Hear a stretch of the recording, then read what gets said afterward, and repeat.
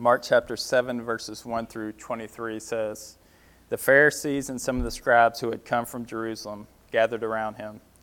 They observed that some of his disciples were eating their bread with unclean, that is, unwashed hands.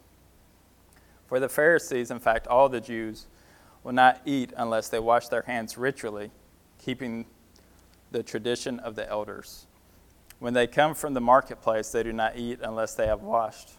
And there are many other customs they have received and keep, like the washing of cups, jugs, copper utensils, and dining couches." Then the Pharisees and the scribes asked him, "Why don't your disciples live according to the tradition of the elders, instead of eating bread with ritually unclean hands?" He answered them, "Isaiah prophesied correctly about you hypocrites. As it is written, 'These people honor me with their lips, but their heart is far from me. They worship me in vain, teaching as doctrines the commands of men. Disregarding the command of God, you keep the tradition of men.'" He also said to them, "You completely invalidate God's command in order to maintain your tradition. For Moses said, 'Honor your father and your mother,' and whoever speaks evil of father or mother must be put to death. But you say, 'If a man tells his father or mother, whatever benefit you might have received from me is Corban, that is, a gift committed to the temple, you no longer let him do anything for his father or mother. You revoke God's word by your tradition that you have handed down. And you do many other similar things." Summoning the crowd again, he told them, "Listen to me, all of you, and understand. Nothing that goes into a person from outside can defile him, but the things that come out of a person are what defile him. If anyone has ears to hear, he should listen." When he went into the house away from the crowd, the disciples asked him about the parable, and he said to them, "Are you also as lacking in understanding? Don't you realize that nothing going into a man from the outside can defile him? For it doesn't go into his heart, but into his stomach, and is eliminated. As a result, he made all foods clean." Then he said, "What comes out of a person, that defiles him? For from within, out of people's hearts come evil thoughts, sexual immoralities, thefts, murders, adulteries, greed, evil actions, deceit, promiscuity, stinginess, blasphemy, pride, and foolishness. All these evil things come from within and defile the person." Bless the reading of the word. Let's pray. God, we need to hear from you today.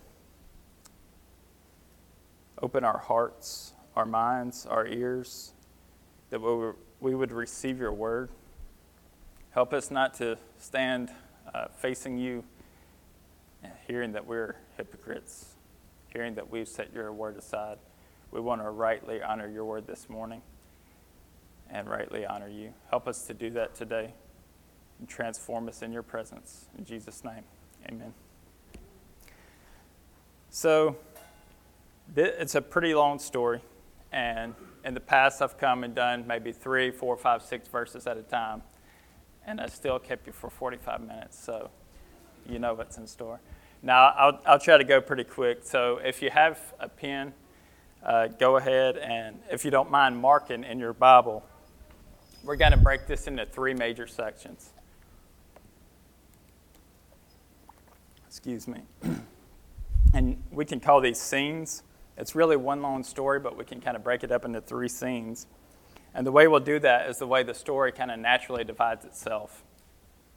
It's kind of one long conversation, and each time the crowds change or Jesus' audience change, that's when we're kind of going to see a break, and we'll take that section by section. So verse 1 will be scene 1, so you can put a line there, or S1, or however you need to. Because I think when you go back and read this on your own, it's going to help you see it in portions too. The Pharisees and some of the scribes who had come from Jerusalem gathered around him. So that's Jesus and scribes and Pharisees. Not all of them, just a few. And most likely the disciples, since they were traveling with Jesus. And you'll see later on in the story that they were privy to some of the previous conversations. So that's scene 1. Then you skip way down to verse 14. And you can write scene 2 or however you want to do it there. Summoning the crowd again, he told them, "Listen to me, all of you, and understand." So Jesus broadens the conversation right here. And this really happens naturally in our everyday life. At work or school or even running an errand, you end up having a conversation with someone. And whether they initiate it or you initiate it, it's a private conversation. And next thing you know, people are gathered into that. It becomes a little bit bigger. And then you get back home and you end up debriefing with your kids or with your spouse, even if they were a part of it, going into more detail. And that's kind of what goes on here. So this is the biggest. You go from a slightly small conversation to the biggest and then scale back down to the smallest in verse 17. That's the third scene. And that says, when he went into the house away from the crowd, the disciples asked him about the parable. So one thing to look out for there, parable does not always mean story. We tend to think of it like that, and you might see that and say, "What? I missed the parable. What are they talking about? He just gave a response." Well, parable was a whole collection of types of teachings that rabbis would do. And so sometimes that might be a riddle, a rhyme, a proverb, even a verse. Often Jesus used stories, but they wanted to know the deeper meaning behind it. So that's our three big sections. Now let's back up and try to get the big picture of what's going on here, because it's a lengthy discussion. It's a lot of words I read in my monotone voice there. So let's break it up into those three groups and then think about what really is going on here. It's a defense. At the end of the day, it's a defense. People are coming, these scribes and Pharisees, and accusing not only Jesus' disciples, but Jesus himself, since it's him that they're following. And Jesus responds to them.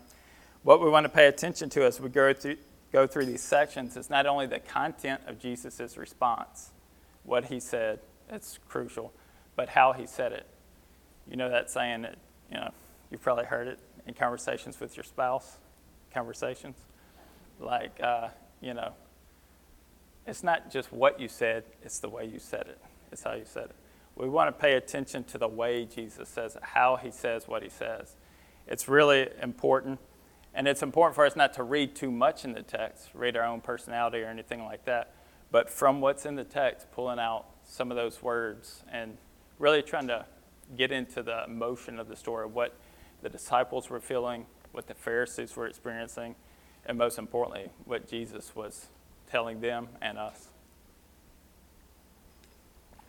Excuse me. So, to get in that emotional state, I want to share a story with you. You probably have stories like this of your own. We've all probably been defended, or you might relate more with the one doing the defending. But since it's Father's Day, I think it's an appropriate time to tell a story about my dad coming to my defense. And this one's easy to think of because me and my brother were recently talking about it. And we were mentioning how my dad had a kind of a reserved personality. My mom, on the other hand, she would set you straight, especially if you were messing with her kids.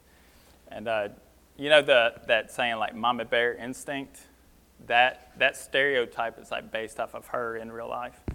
And so it's not that she was out looking for a fight, but there were 8 of us kids. So the scenarios, the opportunities present themselves to defend your kids, whether from bullies or teachers or whoever. That situation tends to happen. But we were remarking, me and my brother, about how my dad also could go there pretty easy. And it might take people off guard because of the way he was so kind of quiet. Maybe some might even think passive at first. But he also kind of had that look, You don't really want to cross this guy. And so I told my brother about a time, I'd actually forgotten until we were discussing that I was in band, and we had band camp that summer. And our parents thought it was crucially important for us to learn work ethic. So if we did extracurricular things like band or sport, we had to use our money from the jobs we worked to pay for that. and I paid for my band fee that year, and I was leaving my job early to go to this band camp during the summer, go to the football field in the heat of the day, and supposed to be learning these new songs. Well, it was the band director's last year, and he did not care. He was phoning it in. He just did not care. He was literally letting students just run it the way they wanted to run. We were doing the same stuff, literally song for song, the exact same show we had done the year before. So music was something I really wanted to do. I thought kind of with my life at that point. And so I quit because it wasn't a challenge. But in the process of quitting, some of the drum majors were saying we had to dance with the instruments. And it was vulgar. And of course, it's disgusting. That's the opposite of class, the opposite of the type of thing you would want to do. And I told my dad about it, and he's like, yeah, hang in there, see if you can tough it out. So 2 or 3 days after him picking me up, I told him, I think this is it. And sure enough, the next day, I had to run laps. If you didn't participate in everybody do it uniformly together, and I'm not about to do that. I'm not about to dance dirty with the instrument. I'm barely going to dance in the first place. And, and so I decided to quit, and the band director told me, he was like, hey, you're going to either have to get on board or quit. And I was like, yeah, you're right, I'm quitting. And so I went over across the street back to the band hall and waited. And when they came in, he gave me several reasons why I wouldn't get a refund. All these different excuses about how it had already been paid. He has no way to get it, all this stuff. So when Dad picked me up, he was like, well, how'd it go, And I said, well, I quit. We get down the road a little bit, and I started describing the money situation to him, and he was like, okay. So he turned the truck back around, and he went inside, and I don't know because, memories get foggy and stuff, but it seemed like it was maybe under a minute that he came right back out, and he had cash in his hand, and putting it in his pocket here, and he sat in the truck, and as we left, he reached over and handed it to me. And told me he was proud. And I don't think he told me to stay inside. I'm not even sure if I was aware of what was really going on in the minute, but I thought to myself, man, I would hate to be that guy right now. And, just thinking about how squirmy he must have felt, facing my dad. And given of how quick it was, even if it was a little longer, the conversation couldn't have been that long. And I think it's because my dad's presence and posture did most of the talking. And I think as we look at this, whether you can relate with the father in that scenario or you're a grandparent who's been having to defend their kids, hopefully not against your kids. But whether you're defending or have, like for me, my kids are still pretty young. I relate more with, myself in that story. But regardless of who you kind of relate to, that's what this story is like. That's the emotion that must have been going on for the Pharisees. For the disciples. And if you'll think back to like chapter 4, where Jesus is in the boat with them, and he talks to them like, are you dull? Are you not catching on to this? You got to remember, this is like a father to his children. Remember when he defends his disciples to the Pharisees at a different time when they're picking grain in the fields, and what are you doing here? And a lot of this stuff centered around Sabbath, but Jesus was defending them. Not only his word, his self, his plan, but his disciples. And so I want us to imagine, even if you didn't have a father, if you can't relate to that story, think about what that must be like to have a heavenly Father, to have the God who created everything come down and not just be your leader or your rabbi or your good teacher, but your heavenly Father in flesh and showing you how to be the perfect son, the perfect follower. Let's look at this first section. This kind of sets it up. The conversation can get into the weeds really deep, so I try not to go there with you. But I do want to recommend a few things along the way that'll help us keep up. And actually, it'll help us in the rest of Mark, too. Some translations have parentheses at verse 3, verse 11, and again at verse 19. How many of your translations have parentheses? Okay, just a few.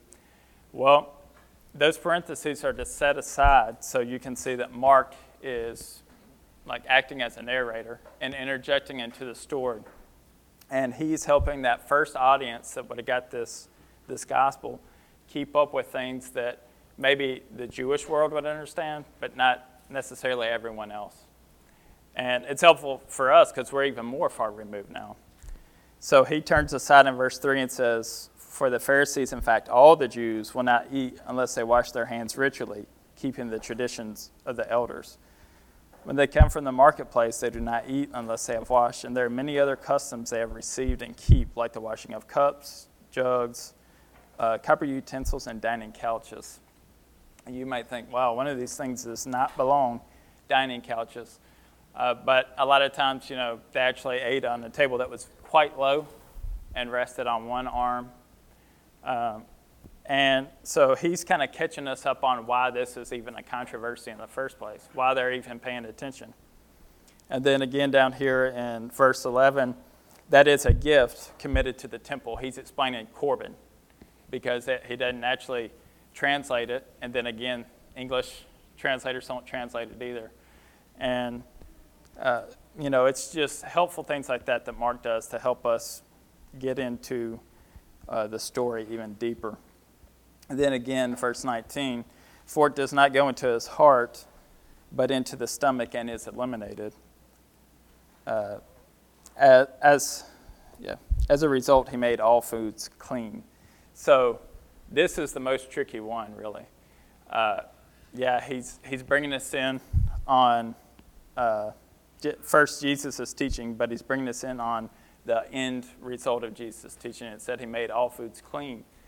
Now, we read that as Gentiles and as New Testament believers and think that he did away with the kosher laws. But this is one of those things that's a little more nuanced than you might first hear. So as we're going through these sections, turn off your Sunday school cap. And by that, I mean, because you've heard it so many times, wanting to jump to kind of the conclusion and know it where it ends.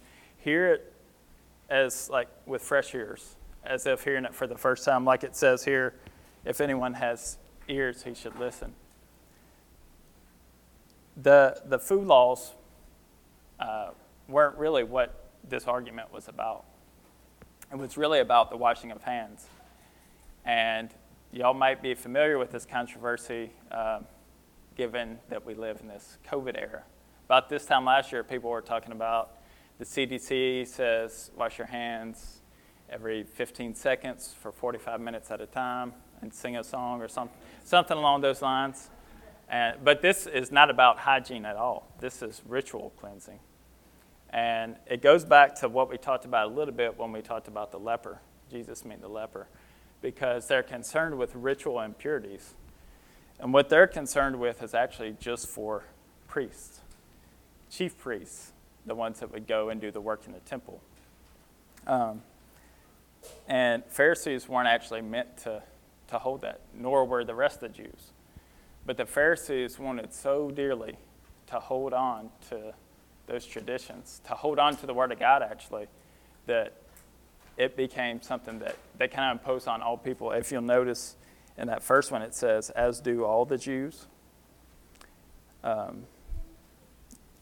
Let's see. Yeah. For the Pharisees, in fact, all the Jews will not eat unless they wash their hands ritually, keeping the tradition of the elders. So it had gone from this thing that God prescribed for these few people to do that would serve him and would serve as a mediator between him and the people to something that they were kind of demanding the whole culture hold to. And then it was going even beyond that and taking it a step further. Now, if you hear Pharisee and think, oh gosh, that's the evil That's the evil crowd, and as soon as they come into a store, Jesus doesn't put them in their place. That's pretty much true. But withhold your judgment a little bit, because they were actually doing what they thought was best. And they were really trying to preserve their way of life, not just because it was a way of life, but because God Almighty had given it to them. What they missed in this situation was replacing God's word with their own traditions. So it was actually never commanded, not only to that group, but it was actually never commanded to eat before, to ritually wash your hands before every meal. It was only before certain meals and in the temple. So Jesus did make all foods clean at some point, but it's not exactly clear that he was doing that here. It's more likely that Jesus was saying all foods, all kosher foods, are okay to eat without the ritual cleansing of your hands. And if you go to Matthew's account, Luke's account, you'll see, most people think that Mark's was written first, but you'll see that they both kind of leave this part out, that Jesus made all foods clean. And if you'll remember, Mark is writing based on Peter's narration. Peter's the one who, in Acts chapter 10, had the dream. Remember the dream? You can eat bacon, it's all good. Don't call anything I've made unclean. So it's likely that Jesus actually didn't do away with the kosher laws here, but over time did that. And then we see again Peter with that same trouble in Galatians chapter 2 or 3, where Paul confronts him. But at that time he had already begun doing it and then was acting hypocritically, eating until the Jews came around and he'd stop eating pork. And so that's why it's a little more nuanced. And regardless of whether Jesus was doing away with all the kosher laws then or later, we know that the purpose of the kosher laws was for the people to be set aside unto God. And actually some of these laws were for their protection. They didn't know about hygiene. The problem with washing the hands was not about, whether or not they would get COVID or whether they would be eating clean food. It was about having gone to the marketplace and coming back and potentially having touched something that touched a corpse or something that, even a dead animal, or someone who maybe had been bloody or had some other sort of discharge and potentially could defile them ritually. So they were concerned with ritual impurity, and God was or Jesus was concerned with moral impurity, which is something that they were concerned with too. But Jesus shows them how they're focused on the way the on the way the disciples are living, and they really should be focused on the way they're living. And they even say, why don't your disciples live according to the tradition of the elders? This is a pattern of behavior they've observed. They don't wash like we do when they come back.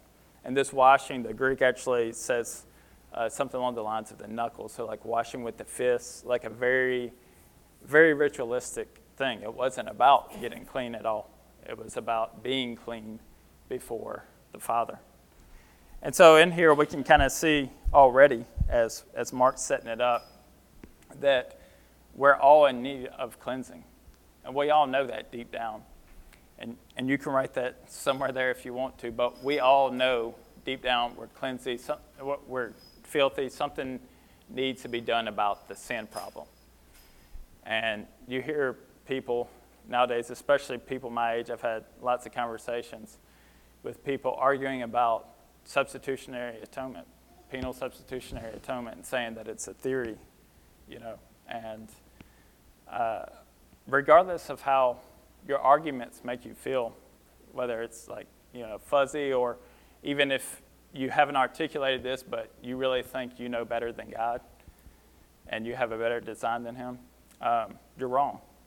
You're still wrong at the end of the day. And it's a universal thing, this need for cleansing. And I haven't been all around, but the few places I've been on the other side of the world, I sit with older couples, families of all ages, and as they're hearing the stories of Jesus for the first time, and you get to the part in the garden about God making a way by killing an animal, they go, oh, that's what happens, because they all have this concept of sacrifice. Blood has to be shed. A payment has to be made on my behalf. There's something wrong. Well, then you get all the way to the end of Jesus, that God, that same God who created and made a way, makes the ultimate way, pays the ultimate cost, and does away with that whole sacrificial system. And that's what sparks the most conversation. You see eyebrows get big. You see them realize, wow, our system has that too. Our religion has that too, but it doesn't resolve anything. This God came down to be a human, to take away my sins, to make me pure before him. And so we talk about propitiation a lot of times, how God, Jesus at the cross, took our punishment. And that's true. But there's also the fact that he cleanses us. John says he's faithful to save us and to cleanse us from all unrighteousness, to forgive us. That's what we're dealing with here. And it's a universal thing. Even if you learn a little bit about other religions, they have this issue of sin. What do we do about sin? We're all in need of cleansing. And what they're crying for is a Savior. They need a Savior. So Jesus responds, and the first thing we notice is verse 6, he answered them, Isaiah prophesied correctly about you hypocrites, as it is written. Hypocrites is a pretty strong word, and that's the first tone we want to pay attention to. Jesus is both condemning here and harsh and direct. He's straightforward with them. You're hypocrites. But another thing we need to pay attention to is the content. He goes straight to Isaiah. Let's turn there. Isaiah 29, verse 13. And when you get a chance, man, this is a beautiful chapter. If you'll listen to the whole thing, it really gives a lot of background that these Pharisees and the disciples would have known, especially the Pharisees and scribes who actually spent hours and hours copying down the words of Isaiah. They would have known exactly what Jesus was talking about. So Isaiah 29, verse 13, the Lord said, because these people approach me with their mouths to honor me with lip service, yet their hearts are far from me, and their worship consists of man-made rules learned by rote.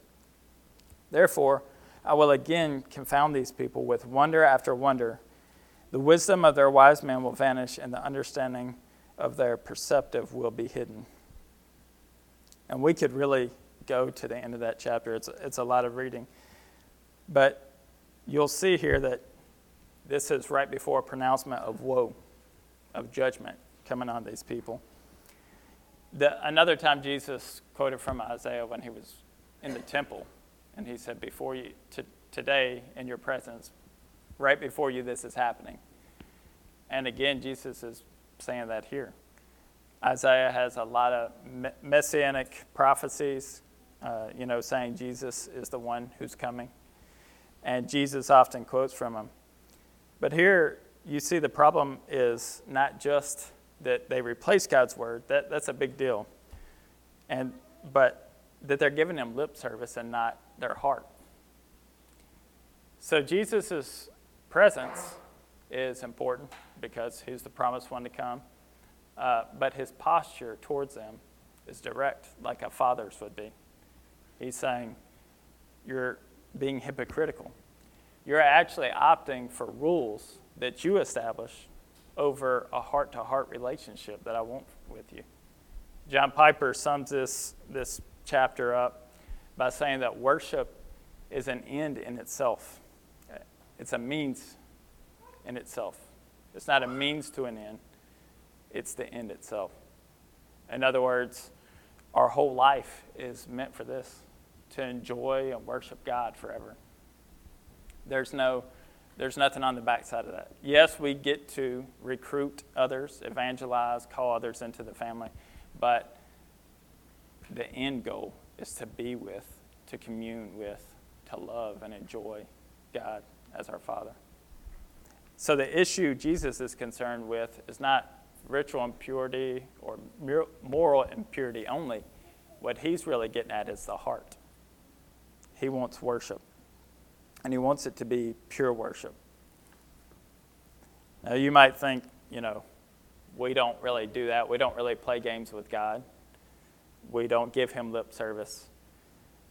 But I encourage you today to ask the Spirit to search your heart and to convict you of ways that you might play games with God, that you might have, even if we give the scribes and the Pharisees a little credit, we might have even, let stuff build out of our understanding of the Scriptures, innocently asking stuff like, what does it mean to follow the Sabbath? That's a natural thing to ask. How can I best obey God? Well, eventually those things can end up growing so big that they become the object of our worship instead of the vehicle of our worship. And sometimes we think, it's that other crowd that's caught up in tradition, and you have all these false dichotomies between people who say, we don't have a liturgy or we don't have an order of service. We just come in and let the Spirit move. And well, not really. You have a routine. You have a pattern. And most people know what to expect and what to do and how to follow that. And then on the other hand, you say, well, I don't want to be a part of that dead church. Somebody needs to tell their face that they've been saved. They're so unhappy and they're just so ritualistic and all this. And you see both of those sides are not really looking inward and saying, how am I guilty of replacing God's word with my own traditions? What is it I'm guilty of? What would Jesus face me and say, you're hypocrites, just like Isaiah said you would be, and here's why, which is what we come to next. And notice Jesus is the first expositional preacher. He goes straight, he calls them hypocrites, but then he goes immediately to Isaiah. And not just backs it up, but uses that as what he's going to speak from. And he expounds from there to Moses. He's not just going off on his own. He's telling them the things that they already know the Scriptures. So he's telling them those things. He's reminding them, just like hopefully some of us are doing each week when we open God's Word and say, you know this to be true. Let this be a reminder. So verse 10, he says, for Moses said, honor your father and your mother, and whoever speaks evil of father or mother must be put to death. It's not the kind of punishments we have around our house. It's like 1, 2, when I get to 30, you're getting in trouble. But, fathers and mothers, today, again, is Father's Day, so we love that. Of the 10 Commandments, that's probably parents, number one thing, And the Jewish culture was big on honor and shame and a collective identity. Kind of like in East Asia, where they're so connected with the family that your last name, your family name, is what you go by first. It's the family name and then the first name. And it was a very similar identity in the Jewish world. It was more about who you belong to and belong with than what you could kind of do as an individual on your own. Not making a name for yourself, but upholding that name that's been made through the centuries. And I think we can kind of relate with that a little bit. And, up here, we're not too big city. we kind of stay connected to family. And we have this concept of this honor and shame at least a little. And so Jesus is presenting them with something that they're blind to and showing them how they, even culturally, they're doing something really terrible when they let people play games with God by saying, if your father or mother needs financial aid, well, just tell them it's a gift to the temple and that, I would help, but see, this is God's. And one of the things I haven't seen that, I don't think any commentators, which I hadn't read every one of them, but I haven't seen many people point this out, but Jesus is also talking about their stinginess. Because much like today, your tithes go to people, workers, gospel workers. Sure, they go to building expenses and stuff like that too, but they go to people who spread the gospel. And the scribes, the chief priests, the elders got that temple tax. They got that money. And so it was in their benefit. They benefited monetarily to tell people, yeah, do your family that way. So Jesus is like letting them know on several different levels how sick this really is. And even before that, he says, you also said to them, you completely invalidate God's commands in order to maintain your tradition. That word completely, some translations say neatly or conveniently, and it's sarcastic. That's the tone we got to look at here. Jesus is saying, you package it up perfectly. Like, I see that commandment of God. I don't really like it, so I'm going to put it over here. I'm going to put this rule right in its place. And so this one is less deceptive than what we were talking about a while ago, where things just kind of innocently grow up. A tradition ends up becoming this big, huge thing that gets in the way of Jesus, our relationship with him. So Jesus' tones are changing as his content changes.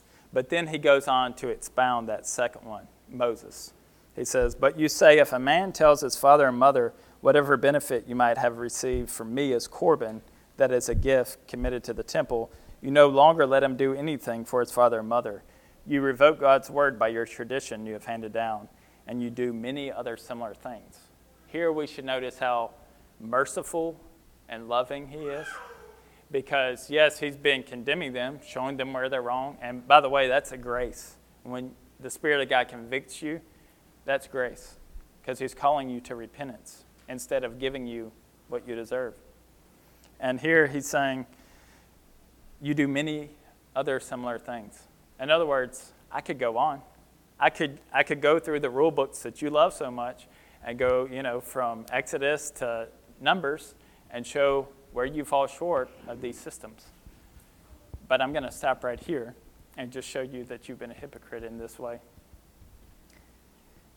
And then Jesus gathers people around. This becomes a teaching moment. It says, summoning the crowd again, he told them, listen to me, all of you, and understand. Nothing that goes into a person from outside can defile him, but the things that come out of a person are what defile him. And that's actually part of the parable. So he breaks it down into this like one easy, pithy saying, and it says, nothing that goes into a person from outside can defile him, but the things that come out of a person are what defile him. And in Hebrew, it's actually what goes inside the man cannot defile him, but what's inside the man that goes inside of the latrine, the toilet. And all the English translations clean it up a little bit, but it's inside and inside so that they can remember that couplet, that phrase. And Jesus is kind of taking away the mystery and saying food is not important. It's the moral things in here that matter. And because we're here, we need to deal with this verse 16. Some of your Bibles might not have it at all. This is, some people call it the disappearing verse. If anyone has ears to hear, he should listen. And the reason that's not in some of your translations is that older original manuscripts actually don't include it there.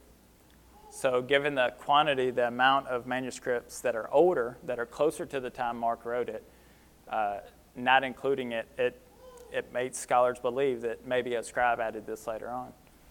And maybe so, but Jesus did often say, if anyone has ears to hear, he should listen. And so if a scribe did do that, what he was underscoring was, what Jesus just said, you need to listen. What's coming up next is even more important. So Jesus, again, he's been harsh with them, condemning. He's even, and by the way, Jesus can be condemning. We're like, I don't like that. Let's say convicting. But actually, Jesus can condemn, and one day he will. He'll condemn those to eternal conscious torment, to punishment, eternally. And on the other hand, he will save those he's called to. and those who have a relationship with him. Jesus condemns them for where they're wrong. He has mercy on them by not continuing to list everything. And then we notice they don't have a response. Even after he calls everyone together and says, hey, look, I'm going to break it down for y'all real quick. The whole argument boils down to this. It's the direction of impurity that matters. It's not when it's coming in here, it can corrupt you some kind of way spiritually. That's physical stuff. It's going to be eliminated. But it's what comes out of here, out of that heart, that reveals the filth that's already there, that reveals that need for a Savior, a need for cleansing. And they don't have a response. Mark just drops them all together. He quits talking about them. And we should pay attention to that like a response because, again, they knew what Isaiah said. They knew what Jesus was claiming. I'm that one. I'm the promised one. And I'm telling you that you've missed it. You've missed the mark. And not only that, you don't have a high view of God because you don't see me as God, the Christ. But you also don't have a high view of Scripture, which the two go hand in hand because you actually replace Scripture. Whether you meant to or not, you're doing it. And in a lot of cases we see they did actually mean to. And again, how are we going to respond? Is there going to be a lack of response on our end when Jesus confronts us with our sins and shows us where we've replaced his word with our own tradition? Will we walk off with hanged heads and saddened? Or will we ask him, will we pursue a little further like the disciples did when they got in private? Picking up in the last scene here, it says, verse 17, when he went back into the house away from the crowd, the disciples asked him about the parable.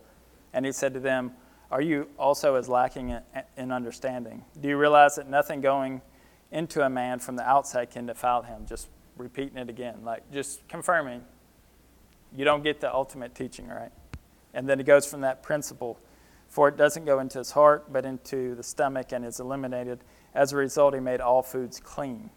Then he said, what comes out of a person that defiles him? For from within, out of people's hearts. And this is the list he could have gave them, what they're guilty of. It's 13 or 14 things, depending on how you count some of them as categories. And these are whole types of sins. So he's not even enumerating that. He could go in to even greater detail. For from within, out of the people's hearts comes evil thoughts, sexual immoralities, thefts, murders, adulteries, greeds. We don't have a way to make it plural, but it's actually plural. Greeds, different types of greedinesses, evil actions, deceit, and then it gets singular again, deceit, promiscuity, stinginess, blasphemy, pride, and foolishness. He could have gave that laundry list to the ones who were guilty. Maybe he didn't want to waste his words there, but I think he was having mercy on them. But he also explains it in greater details to the disciples so that they can know. I'm fixing to be gone. In a few chapters, Jesus is going to do something pretty amazing. He's going to take away the filth of everyone who has a relationship with him, of everyone who sees the sacrifice that he made, and who don't stand opposed to him or opposed to his followers, but actually are repentant and say, Father, I need a cleansing. I need your forgiveness. And when Jesus deals with this ultimately and finally, he's going to take all these things away, this big, long laundry list away. And he's going to cleanse the heart from within. The heart is the thing that worships God.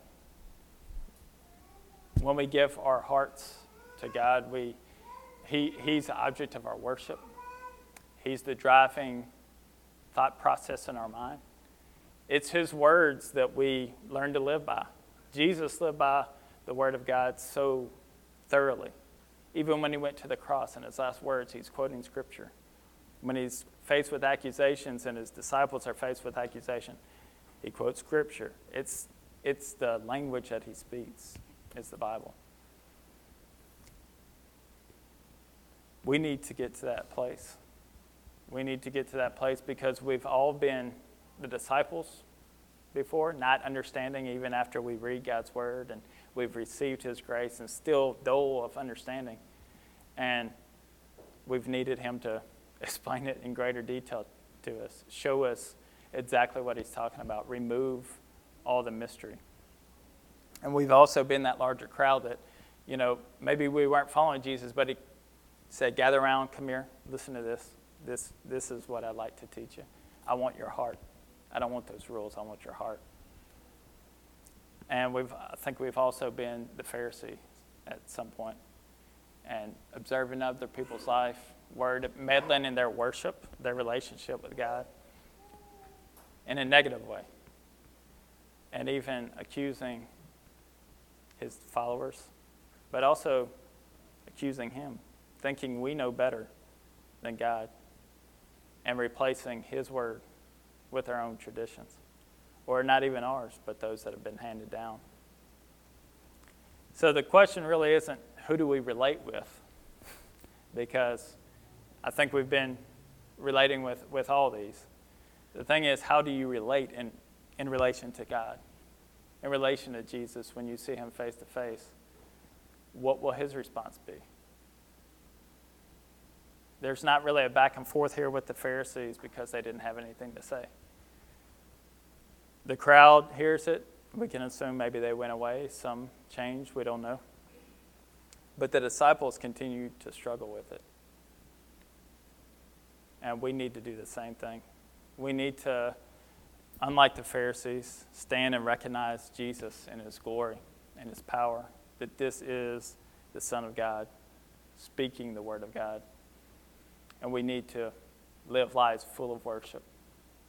And we'll do that when we fall in love with him. When we actually recognize who we're standing in front of, we'll worship God.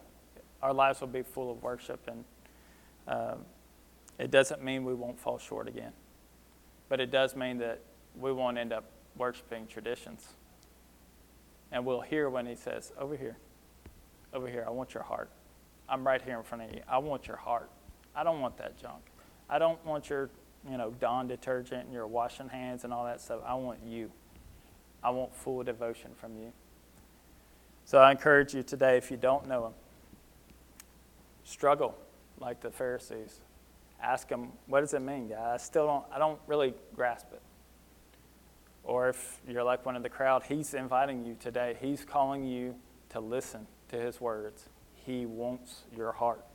And it belongs to him. He's made you for this. When you begin to worship him, it's insane. It feels like you were dead all along. And your heart inside of you just wants to jump up for joy. And you actually could just be with him at any time. And you can be. You can be today.